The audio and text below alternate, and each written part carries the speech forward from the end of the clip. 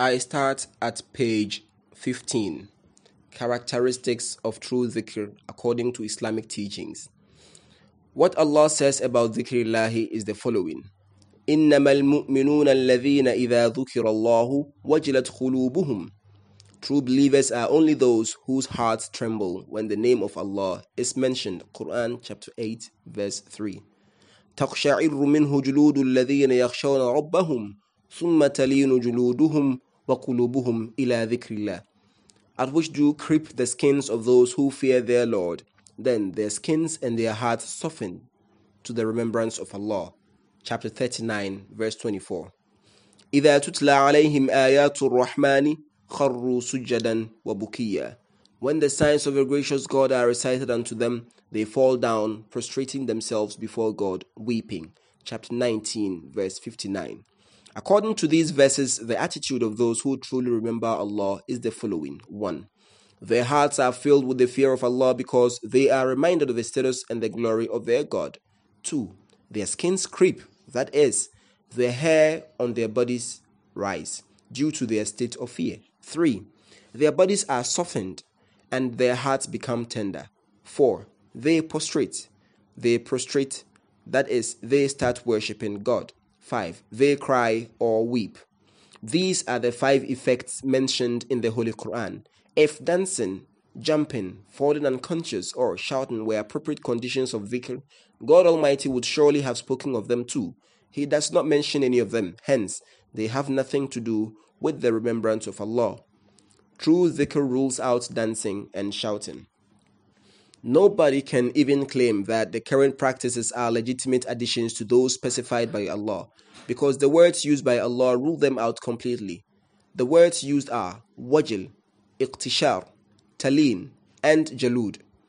One of the meanings of wajl is softness and erosion. That calls for a state of rest. But the Sufis of today move around in a state of frenzy, which contradicts this concept. Similarly, iqtishar occurs when the skin creeps due to fear. That too requires a state of rest, because in a state of fear, one is stunned and movement is restricted. The words talin and jalud similarly require a state of rest. The proper word in Arabic to indicate movement is turb. It is used for chanting and jumping with joy. The word has not been used in the Holy Quran for remembrance of Allah. The lexicons say that the state of turb is the opposite of the states of humbleness and submission, the appropriate results of remembrance of Allah. Islam teaches rationality, wisdom, and the importance of following a straight path, not insanity and foolishness that leads to jumping, hopping, and shouting. The latter cannot be the teachings of Islam. Unconsciousness is not a proper result of dhikr.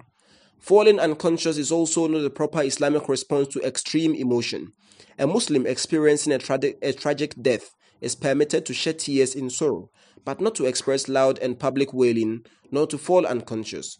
Once the Holy Prophet ﷺ passed by a woman showing uncontrollable grief on the grave of her child. He advised her to be patient. She replied, "If your child had died, you would have realized how difficult it is to show patience." She spoke out of ignorance. The truth is that the Holy Prophet ﷺ suffered the death of several of his children. In short, wailing and falling unconscious are caused by impatience and lack of hope. As for falling unconscious due to despair of or lack of hope, Allah says, وَلَا تَيْأَسُوا مِنْ رَوْحِ اللَّهِ إِنَّهُ لَا يَيْأَسُ مِنْ رَوْحِ اللَّهِ إِلَّا الْقَوْمُ الْكَافِرُونَ.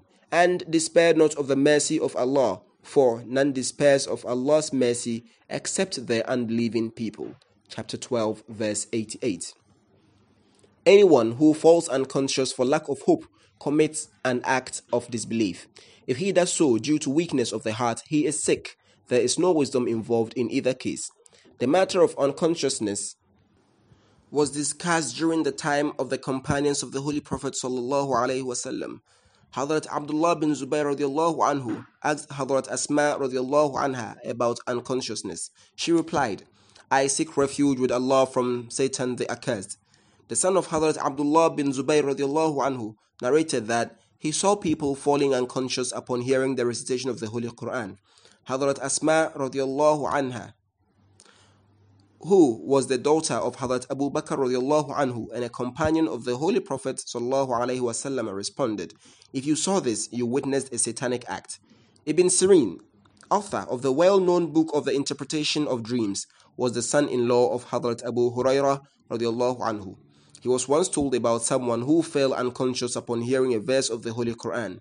He replied, "Put him on a high wall and then read to him the whole Quran, not just one verse. If he falls unconscious, I will agree that he is influenced by the recitation of the Holy Quran."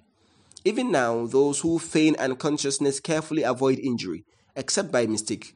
They do not fall from a roof or to a place where they might get hurt. Generally, they fall upon other people in a crowd. In short, all innovations introduced into dhikr are wrong and forbidden. They deserve to be condemned because they destroy spirituality.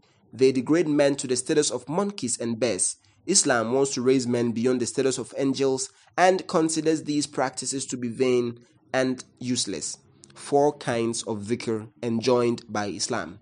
Dhikr, as enjoined by the Holy Quran, is of 4 types. All of these should be observed diligently. Missing any of them will deprive one of a great blessing. The 4 types are as follows. 1. The prescribed prayers. 2. Recitation of the Holy Quran. 3. Reciting the attributes of Allah, acknowledging their truthfulness and verbalizing their details. And 4.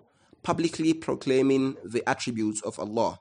The importance of these 4 types of dhikr is well established in the Holy Quran. They are important, indeed vital, for attaining spiritual progress. Now, I will prove that these 4 types of dhikr are enjoined by the Holy Quran.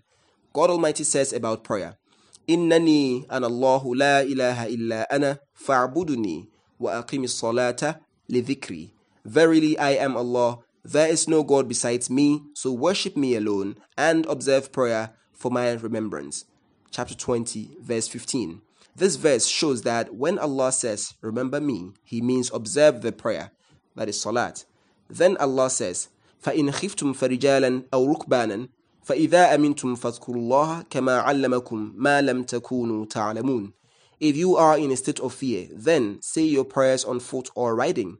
But when you are safe, remember Allah as He has taught you that which you did not know. Chapter 2, verse 240. In this verse, the observance of Salah has been called remembrance of Allah. There are many other verses, but these 2 will suffice for now. The second dhikr is recitation of the Holy Quran. Allah says, "Inna nahnu nazzalna dhikr wa inna lahu lahafidhun." Verily, we ourselves have sent down this exhortation and we will most surely safeguard it. Chapter 15, verse 10. In this verse, the revelation of the Holy Quran has been called the descent of the exhortation, dhikr, in the Arabic text. Hence, when Allah says remember Allah, He also means recite the Holy Quran. Then Allah says, وَهَذَا ذِكْرٌ مُبَارَكٌ أَنزَلْنَاهُ أَفَأَنْتُمْ لَهُ مُنْكِرُونَ. And this is the blessed reminder that we have sent down. Will you then reject it? Chapter 21, verse 51. This verse represents the Holy Quran as a reminder. The Arabic word used here too is dhikr. The third form of dhikr consists of reciting the attributes of Allah and acknowledging their truthfulness. Some people believe that it is sufficient to recite the attributes of Allah during Salah. This is wrong. Remembrance of Allah in addition to Salah is clearly enjoined by the Holy Quran. Allah says, فَإِذَا قَضَيْتُمُ الصَّلَاةَ فَاذْكُرُوا اللَّهَ قِيَامًا وَقُعُودًا وَعَلَى جُنُوبِكُمْ. And when you have finished the prayer, remember Allah while standing and sitting and lying on your sides. Chapter 4, verse 104. Clearly, the dhikr mentioned here is in addition to Salat. Then Allah says, رِجَالٌ لا تلهيهم تجارة ولا بيع عن ذكر الله وإقام الصلاة وإيتاء الزكاة يخافون يوما تتقلب فيه القلوب والأبصار. By men whom neither merchandises nor traffic diverts from the remembrance of Allah and the observance of prayer and the giving of zakat. They fear a day in which hearts and eyes will be agitated. Chapter 24, verse 38. Here again, remembrance of Allah is distinct from the salat. The fourth kind of dhikr is the public proclamation of the attributes of Allah. He says, يَا أَيُّهَا الْمُدَّثِّرُ قُمْ فَأَنذِرْ وَرَبَّكَ فَكَبِّرْ وَثِيَابَكَ فَطَهِّرْ وَالرُّجْزَ فَهْجُرْ وَلَا تَمْنُنْ تَسْتَكْثِرْ وَلِرَبِّكَ فَاصْبِرْ.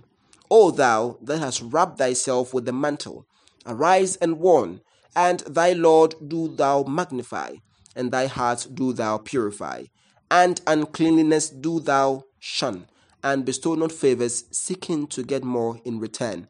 And for the sake of thy Lord do thou endure patiently. Chapter 74, verse number 2 to 8. I stop at page 20.